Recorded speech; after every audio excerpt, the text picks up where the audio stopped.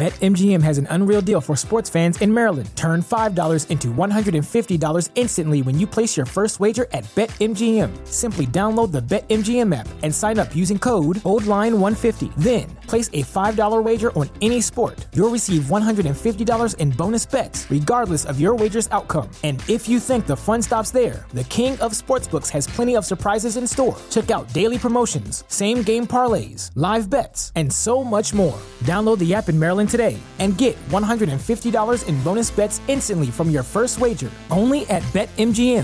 BetMGM and GameSense remind you to play responsibly. See BetMGM.com for terms. 21 plus only. Maryland only. New customer offer. Subject to eligibility requirements. Rewards are non-withdrawable bonus bets that expire in 7 days. From issuance, please play responsibly. For help, visit mdgamblinghelp.org or call 1-800-GAMBLER in partnership with MGM National Harbor. Promotional not available in Washington, D.C. At Parker, our purpose is simple. We want to make the world a better place. By working more efficiently, by using more sustainable practices, by developing better technologies, we keep moving forward.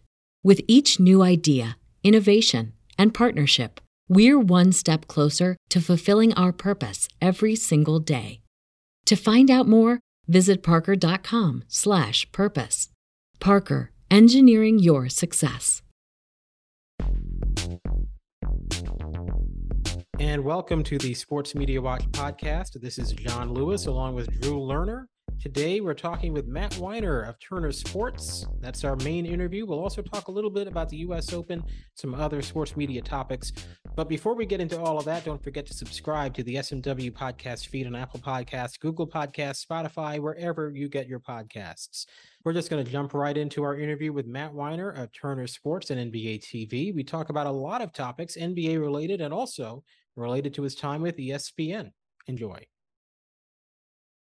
Well, today we are very pleased to be joined by a familiar face if you watch the NBA, the great Matt Weiner of Turner Sports and NBA TV. You might have seen him covering the NBA Finals from Denver, games 1, 2, and 5 for NBA TV over the past couple of weeks. You might remember him a little bit from SportsCenter as well. He was an anchor there for many years. And Matt, we're just very happy to have you joining us here today. Thank you so much. Guys, good to be with you. I appreciate it. I'm already a little intimidated because you threw the word "great" in front of my name, and that can't be true. Well, hey, no need to be humble, right? You just you got to be. You don't need to be like Jokic. Just accept the greatness, right? Well, that's what he does. Yeah, exactly. Let's go ahead and get started there. Actually, you're kind of a perfect place to start. Covering the NBA Finals, you did games 1 and 2 and 5 for NBA TV.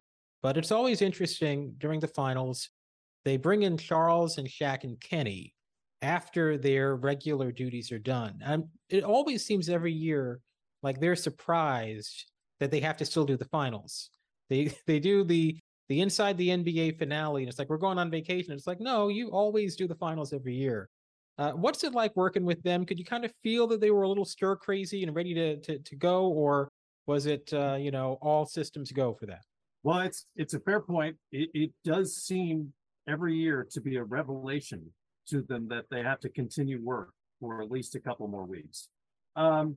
It's obviously it's super fun. I didn't have Kenny this year. I had Barkley and Shaq in games 1 and 2 in Denver. It's really interesting because our show, even though we're run by the same folks, is very different than inside the NBA in a lot of different ways. First and foremost, time. We're on the air a lot longer than they are typically. And in fact, Shaq used to do nights on NBA TV. He would do a regular shift occasionally. Kenny would come over and do nights as well. And the transition for them from a show that airs during the regular season once a week for, a short pregame and like a 45-minute postgame to a night when they might be on for 3 or 4 hours is jarring for them. They're just not used to it. It was jarring for me when I came from ESPN. It's a lot of time to fill, and there's good and bad to that. You can really do a deep dive on any NBA topic you want to, and there are other times when you're like, okay, we've covered this, we're still talking about it, and it feels like it's exhausted itself. So that's something they have to get used to. And by the post game of game 2, to answer your question about them being stir crazy, the last 2 or 3 segments, I think we pretty much lost Chuck and Chet. And we were joking about it. We had a vacation clock up on our show, and they were getting silly, and things that were being discussed during commercial breaks were coming out on the air, and no one had any idea what they were talking about. And it's fun having them on, but they were definitely ready to head to wherever they go in the summertime by the end of it. Yeah. Well, you have done the regular Inside Show a few times. What is that like coming in as the substitute? Do you feel like the substitute teacher when you're doing that? Yes. You do. And it's been a while since I've done it. I did it a lot my first few years at what we used to call Turner Sports. I don't know what to call it anymore. Warner Brothers Discovery Sports. I did it a lot for the first, I don't know how many years that was, probably 5 years I was there. And it's, first of all, it's an honor to be on the show because everyone loves the show. But you're keenly aware of the fact that you're not Ernie, that it's his show, that there's a special rapport amongst the folks on that desk.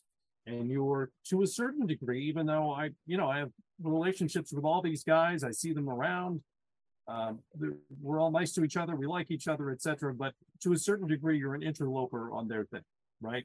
And so you always feel like you just don't want to mess it up. And maybe that's the wrong approach to take. Maybe you should try to be a little more bold and put your stamp on it. But I always felt like I just don't want to mess up the show that people adore. So it is a little bit like being a substitute teacher. And there was no issue with, like wrangling the conversation. Everyone was respectful. Nobody was jumping all over me because I was the substitute host. But in the back of my mind, at least, and maybe that wasn't true for the producers, Tim Kiley or Jeremy Levin, whoever it was, but in the back of my mind, you can't help but feel like, this is not your seat. You're filling in, and you're taking up EJ's spot for a night or two, or whatever the circumstances. That's something we've seen Kevin Frazier do recently.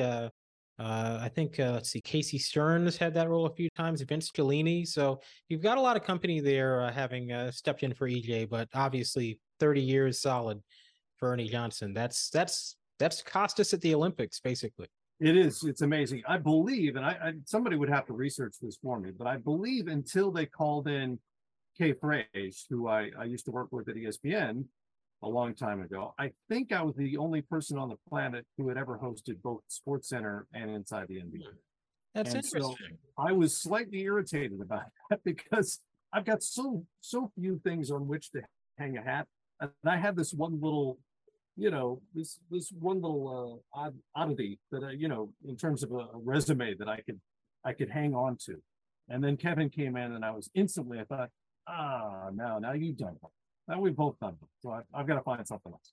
Well, you got to host Entertainment Tonight now. You got to find a way onto that. Right, because he's got that locked down. Yeah, that's a fair point. I don't know that I'm in the running for that anytime soon, but yeah, sign me up. Well, Wheel of Fortune has an opening coming up, so go for that one. I would love that. I really, I've said this to somebody else publicly. I know hosting Jeopardy would have been one of my dream jobs, and I know myself pretty well. I'm not a braggy type of person, but I would have been good at that. That's a job I could do, and I'd be good at. And of course, I didn't get it. And they didn't consider me because they wanted more famous people, which I'm sure they'll want from Wheel of Fortune as well. But, if somebody's listening, I'm ready. Spin it. Let's go. 5 out. Oh, they could bring back Sports Jeopardy. Did you watch that one with Dan Patrick, Sports Jeopardy? I don't remember that. Now that you're mentioning it, that is vaguely familiar to me, but I don't know that I ever saw that. It sounds to me like that probably didn't have a long run. No, but it was on NBCSN. They put it on after the Olympics a few times. Yeah, but let's talk a little bit about your previous stops along the way. You mentioned ESPN SportsCenter. Worked there 2001 to 2009. We were talking about this before we hit the record button. I think you were part of the golden age of SportsCenter, because the golden age of SportsCenter to me is Robin Roberts still anchoring? Is Charlie Steiner still anchoring? Obviously Stu Scott, Dan Patrick. You were basically everybody but Olbermann was still there when you started back in 2001. And SportsCenter at that time was a cultural phenomenon in a way that it's impossible to be today. I'm curious what that was like coming in as a newbie back then. Well, I think your perspective may be generational, right? Because a lot of folks look back at the Keith and Dan Sports Centers of the 1990s as the golden age of Sports Center. When I got there, and I worked with all the people you just mentioned at one time or another, did Sports Centers with each and every one of those folks. So, coming in, I think I was 31 or 2 when I started that job. It's pretty daunting, right? To get there, you've been watching since I was working in local TV for 9 years, 4 different places. And at night, like anybody else, watching Sports Center or watching it the next morning. So you know all these faces, you know all these people, at least they're on-air personas. And then suddenly you find yourself sitting next to them doing a show. And you discover what I've always told my kids about famous people is that they're just people who are famous mostly because they do one thing really, really well. But it's interesting to get to know them as people and get an inside look at who does what well and who doesn't do things you might have guessed they did well as you thought. Getting a peek behind the curtain and seeing how the sausage is made and all that was fascinating. And obviously it was great for my career. And it's a completely different job than working in local TV. It's just, there's so much more, at least at that time, so much more writing. I don't know that they do a lot of writing anymore, which as someone who appreciates writing bums me out a little bit, but there was a lot more writing. There's a pace to it that is very specific to Sports Center, at least back then. And I had to retrain myself when I came here because the pace is very different. And, it's cool. All of a sudden your friends and family back home can see you on Sports Center. And you hear from people and you hear from folks you knew a long time ago and your mom can brag on you a little bit and all that stuff. And it's cool. You mentioned you worked at 4 different local stations before going to ESPN. What was kind of the biggest thing you picked up along the way at the beginning of your career there that translated or was, kind of a calling card for you going to a national station like ESPN? Well, first of all, for some context, that's kind of what people did back then. I'm 54. I graduated college in 1991. And unless you were a, Mike Tirico, Bob Costas sort of prodigy, chances are you were going to start in some small market local station. And there's good and bad to that. I started in Billings, Montana. I made $13,500 my first year there on the job. So, not lucrative. I was just living next door to Mormon missionaries at one point because we could both afford the same level of rent. But you also get to figure out what you're good at and what you're not good at. And there aren't many repercussions either way. So in Billings, Montana, as my news director, the guy who hired me told me there are more cattle than people, more cattle than viewers. So if you make mistakes, which as a 22-year-old, you're likely to, it's okay, you're learning. And so I guess to answer your question is, over time, over those 9 years, I figured out what I was good at. And what I was good at was the anchoring part. I've always been a good writer. I'm pretty good at reading my own writing. I can get to a highlight. I wasn't as good as an enterprising reporter, and I've known some really good ones in local TV. That just wasn't a strength of mine. And when I worked in St. Louis, which was my 4th and final stop, and also my hometown, I struggled with that a little bit because there were 4 people on that staff, and I was 4th on the totem pole. So I wasn't going to get a ton of burn in an anchor seat. So I had to get better at that, and I could write a good piece, but I wasn't always great with the ideas and the contacts and all that stuff. And I think I did learn to craft, and certainly all this was influenced by the years of watching SportsCenter, but I learned to craft good lead-ins and how to read a highlight. I learned what kind of humor works for me, generally pretty subtle. I'm not a big personality guy. I'm not a screamer. I'm not a catchphrase guy. And you figure out all that stuff. So in some ways, would I have liked to have accelerated that process? Sure. But in some ways, I'm really grateful for all that time because you figure it out on the job, what you're good at and what you're not as good at, and kind of hone your style along the way. Kind of getting back to the finding the skills. You were on the air for one of the most, historic moments in NBA history to the very negative side. Obviously, I'm talking about the day Kobe Bryant passed away. You were anchoring on NBA TV that day. Mm-hmm. As a sportscaster, you are still a journalist. You learn those skills and apply them, obviously, in a circumstance like that. But what was that like in terms of, just being on air that day, finding a way to, you were going to be doing, I believe, Rockets Nuggets that day, and your Sunday afternoon game. Where do you marshal your experience as a journalist to handle a moment like that on the air? There were so many unusual circumstances about that day. We don't have very many afternoon games on Sundays on NBA TV. And as you said, I was there to do a brief pregame, halftime, and I forget what was supposed to come after that. As this news started to make its way to us, first unofficially, then officially. And so for a while, we're sort of stalling because we don't know.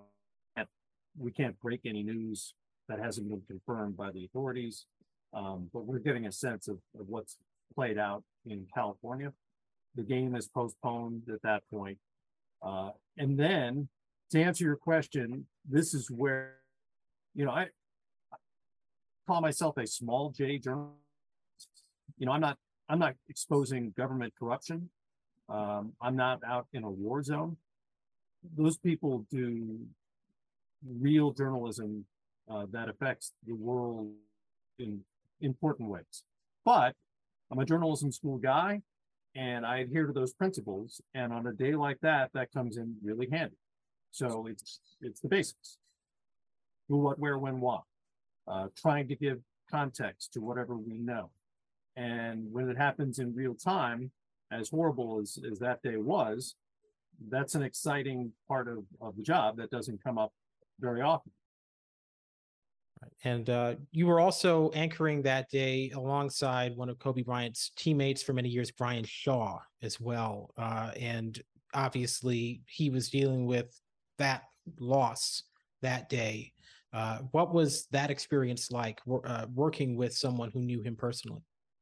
Well, it was another incredible coincidence about that day that we were in studio. We don't have a 24/7 news operation. We happened to be there at an unusual time, and I happened to be sitting next to Kobe's teammate, longtime teammate and friend, who's learning this in real time on the air and reacting. So he's crying, understandably. It's a bolt of lightning that's struck for him, and at that point, again, the journalism background kicks in, but you're also trying to be compassionate. I'm sure, and he was unbelievable. His willingness to remain on the air when they told him, the producers told him, if you need to step away, you're more than welcome. It's understandable. He stuck it out, sat there and we talked about stuff, and I was able to ask him questions, again, trying to be as sensitive as possible to the situation. But I was able to ask him things because, as information is coming in, and this happens, you see it all the time on CNN or whatever you watch for live news, whatever it is. You don't know very much at the beginning. You know basic facts, and then more and more becomes available. And to fill in the gaps, any host has to basically fill that time with as much context as they can. And fortunately, I had Brian next to me to help get into Kobe's stories and what he was like as a person, what he was like as a teammate. And that was, unbelievable. Again, it was a series of really interesting coincidences that day. And of course, Brian Shaw has been through horrendous tragedy in his personal life, as most Right. people know. So that's another aspect of that. Drew, I'll bring you in here. Yeah, Matt, as an anchor, experiencing that trauma in real time, is that even something that you yourself can begin to process while you're on the air, or are you more at that point just kind of an air traffic controller? You're not even thinking about, your own emotions in that time? More the latter. And it's easier because I wouldn't say I had a personal relationship with Kobe. I'd met him, a few times in the course of my job. I didn't know him. not in any personal way. So it was sad for a lot of reasons, and it was sad for the NBA community. I knew people I worked with who knew him a lot better, one way or another, and I knew millions of fans around the world would be devastated by this, because when Kobe was an active player, his fans were among the most loyal that I can recall. You know, anytime there was an argument about who's better at this or that, you know, Kobe fans could not be talked out of any position they staked out when it came to their guy. So I knew how this would land around the world, literally around the world, when it came to his passing. And so it was an emotional thing, but at the same time, it wasn't, you know, you want to take the right tone. And it was a sad day, of course, but not like it would be for his friends, and certainly not his family. You know, a better example of something that hit home, where I couldn't control my emotions, was when our colleague Sekou Smith passed away a year into COVID. And again, I happened to be there that day. We found out on a group call as I was in the parking lot at work, coming into work, that he had passed. And I had to basically write an obit and make the announcement on live TV. And I just couldn't get through it, because there's someone I worked with a lot and who I really liked and spent a lot of time talking to. And, you know, that's the difference between those two situations. Yeah.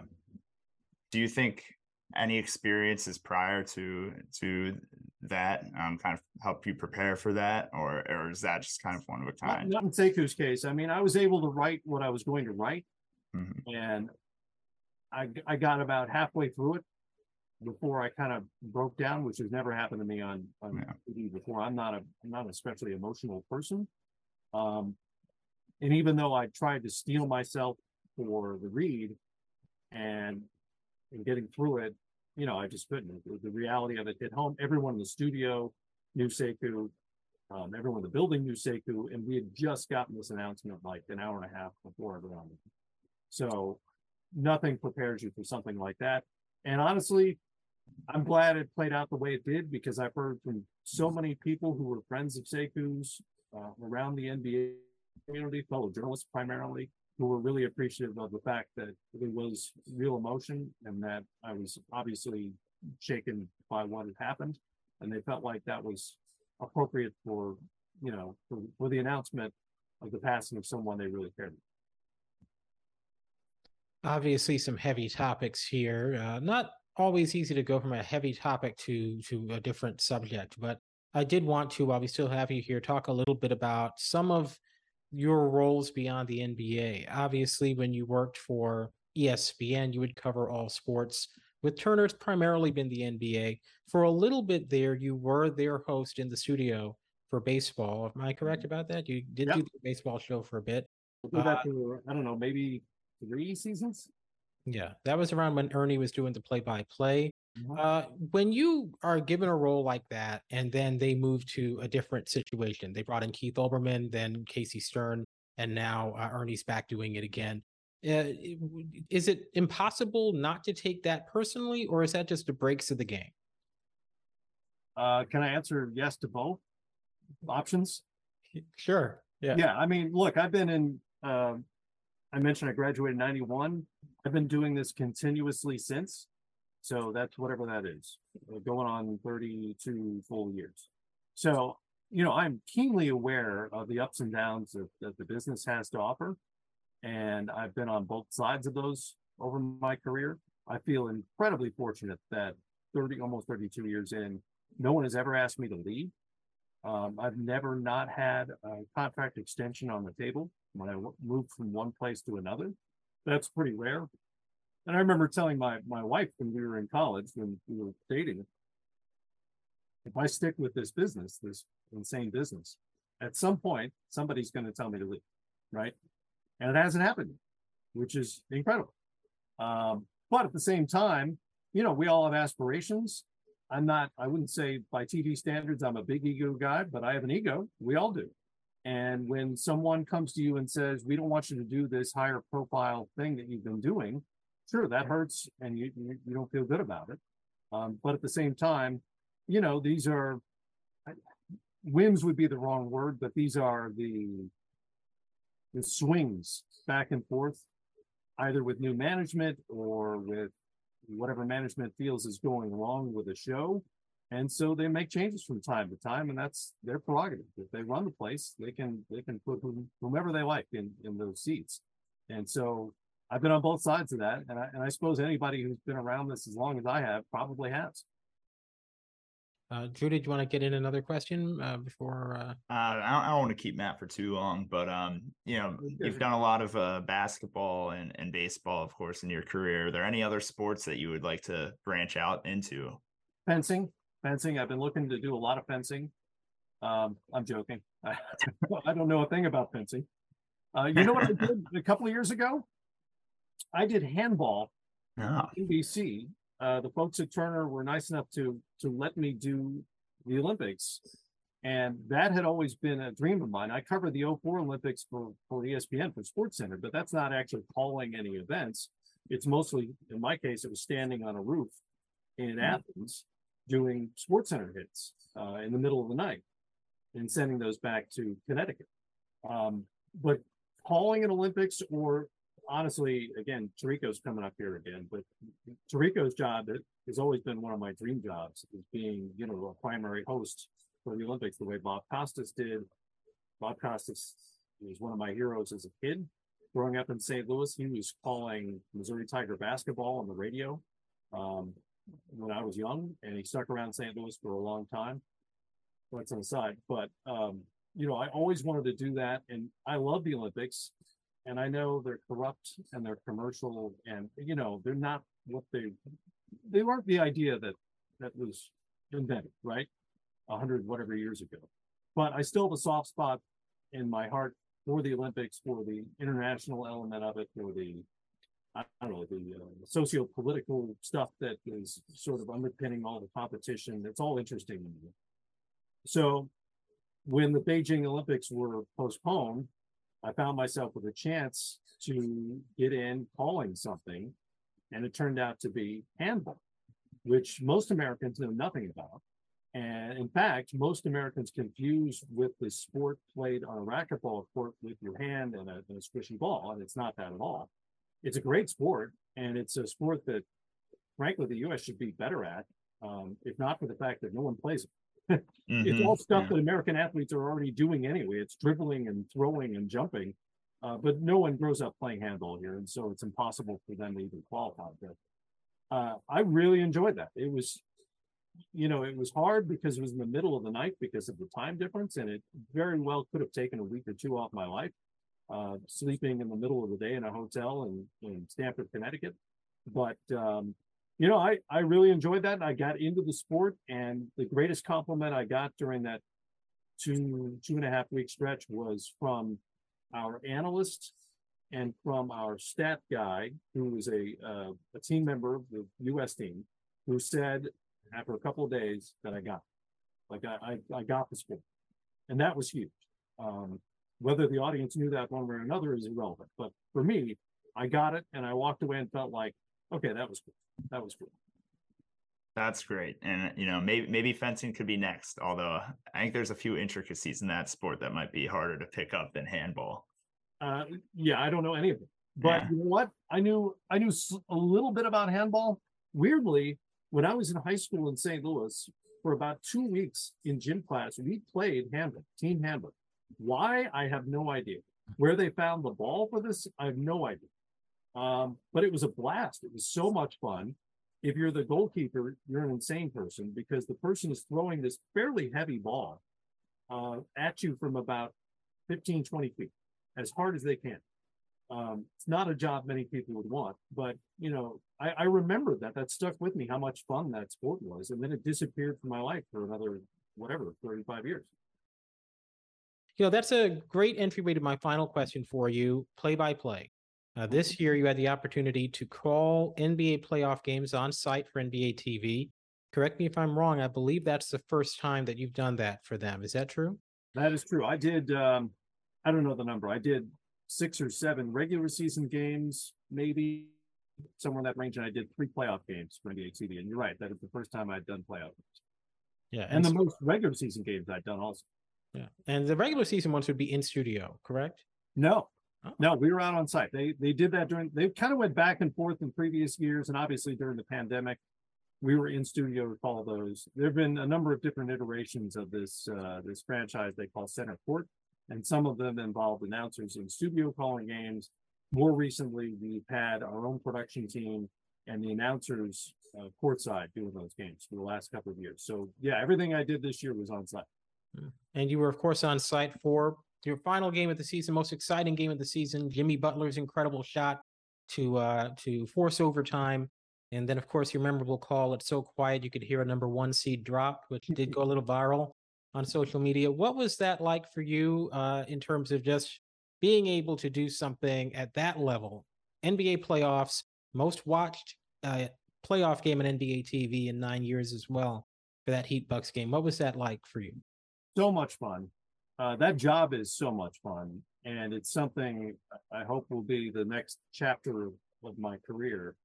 And I'll give you more information than you need to have here as an answer. But I've been trying to do play-by-play for years, and honestly, they just didn't have the inventory, and they had enough announcers to fill what they had. So it was hard to get in and even get chances to do it over the years, because I've been asking for a long time.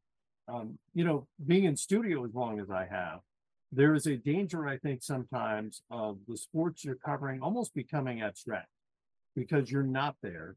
You're not seeing these incredible athletes up close, and you're not seeing their size and their explosion and their grace and their hand-eye coordination, all that stuff, which when you see it in person, you go, oh yeah, I love that.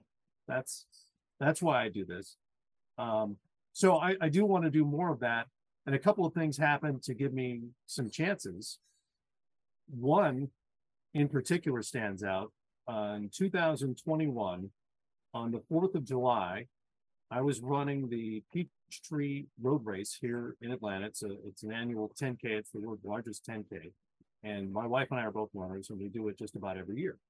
We had just run the race, and we're on the porch of some friends of ours who are having a little post-race reception.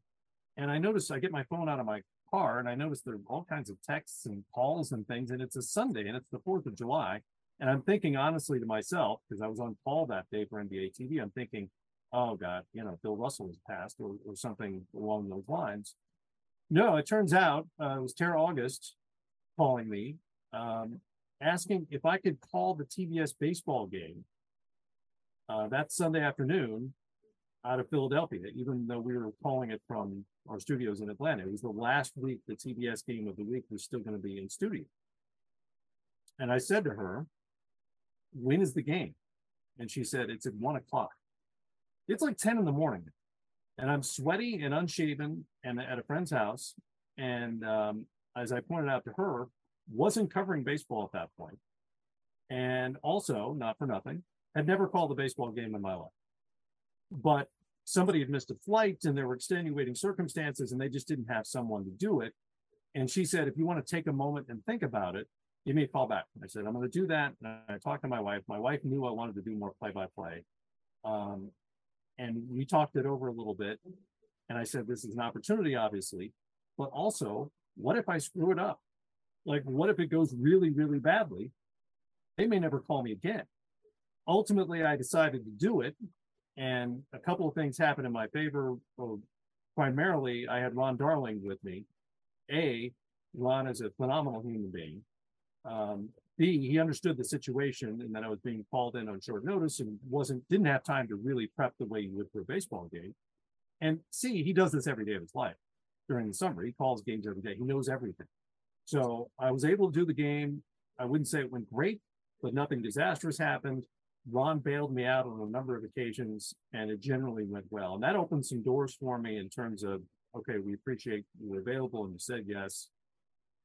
It went okay. I went out of my way to get feedback from them, to say what they liked, what they didn't like, etc. And from there, long story now, very long, but from there, I was able to get some more opportunities and transition into some more games this past season doing NBA, and hopefully even more of those next year. We'll see.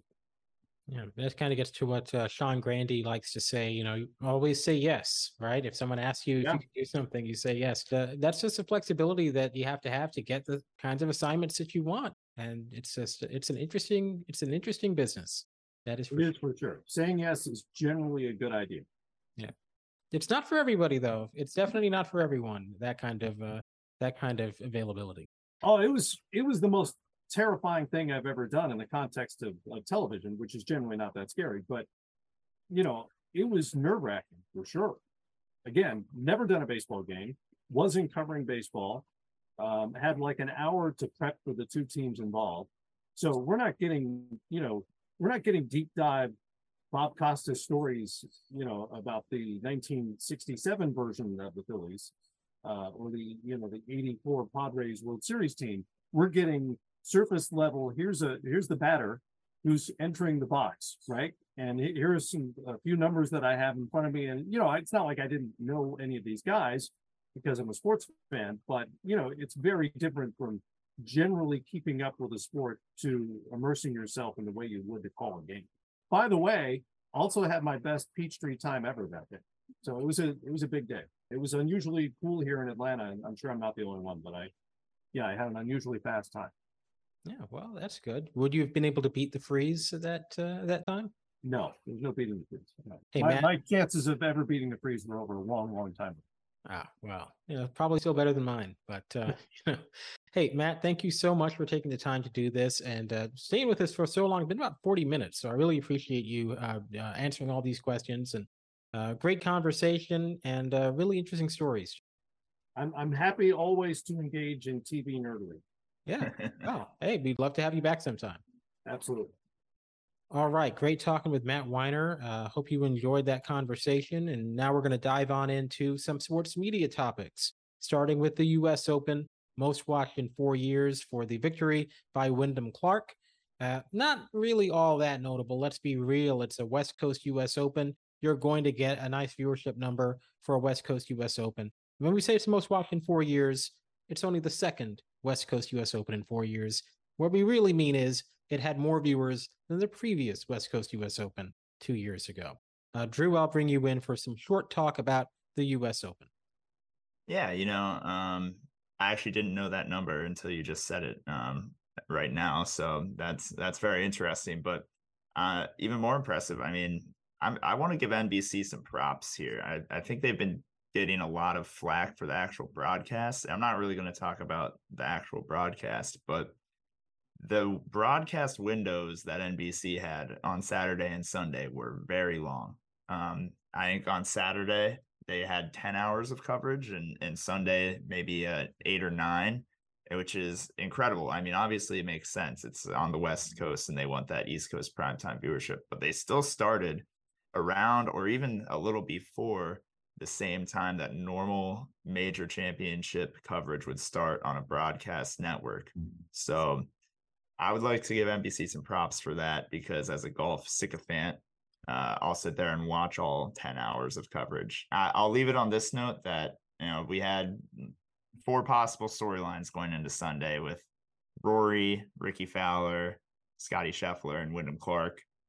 And I'm not trying to take anything away from Wyndham Clark. He's a great story, but we did unfortunately probably get the least interesting story possible. So I didn't mind it. NBC went overboard talking about his mother's passing, but I don't follow golf. So they were going after viewers like me. That was the hook. I felt good that he won. I was interested to see Fowler do it. They've been talking about Ricky Fowler for, since the Obama administration. McIlroy would have been interesting. Certainly Spieth, if he was even remotely in contention, would have been nice. But, look, if you can't have someone people know, then a nice, appealing story, an underdog story. I mean, nothing wrong with that. Again, I'm not a casual. I'm the ultimate casual when it comes to golf. I'm not Kornheiser and Wilbon. Kornheiser and Wilbon can talk about that all the time. For us golf fans, it's like there's one profile written about Wyndham Clark before he won the U.S. Open, and obviously it's about his personal story, about his mom, and he went through lots of struggles during college. Quit golf for a couple of years, came back. So people that pay attention, I guess, knew the story, and it felt like NBC just needed a little bit more. That pretty much covers it for this week. Not a lot going on, folks. Get used to it. This is the summer. Next week, we have another guest. We'll be talking about, I don't even know what, maybe the NBA draft ratings, perhaps? Ratings for the College World Series, probably. Yeah. We are right into the thick of the dead period. We're taping Tuesday evening. The Stanley Cup final could have ended yesterday if it had gone 7. The NBA finals could have ended on Father's Day. But instead, the Heat and Panthers gave us nothing, and we are fully into July mode. So it is what it is. We hope you keep listening during this slow period, and we'll be back here again next week. Thank you, and good night.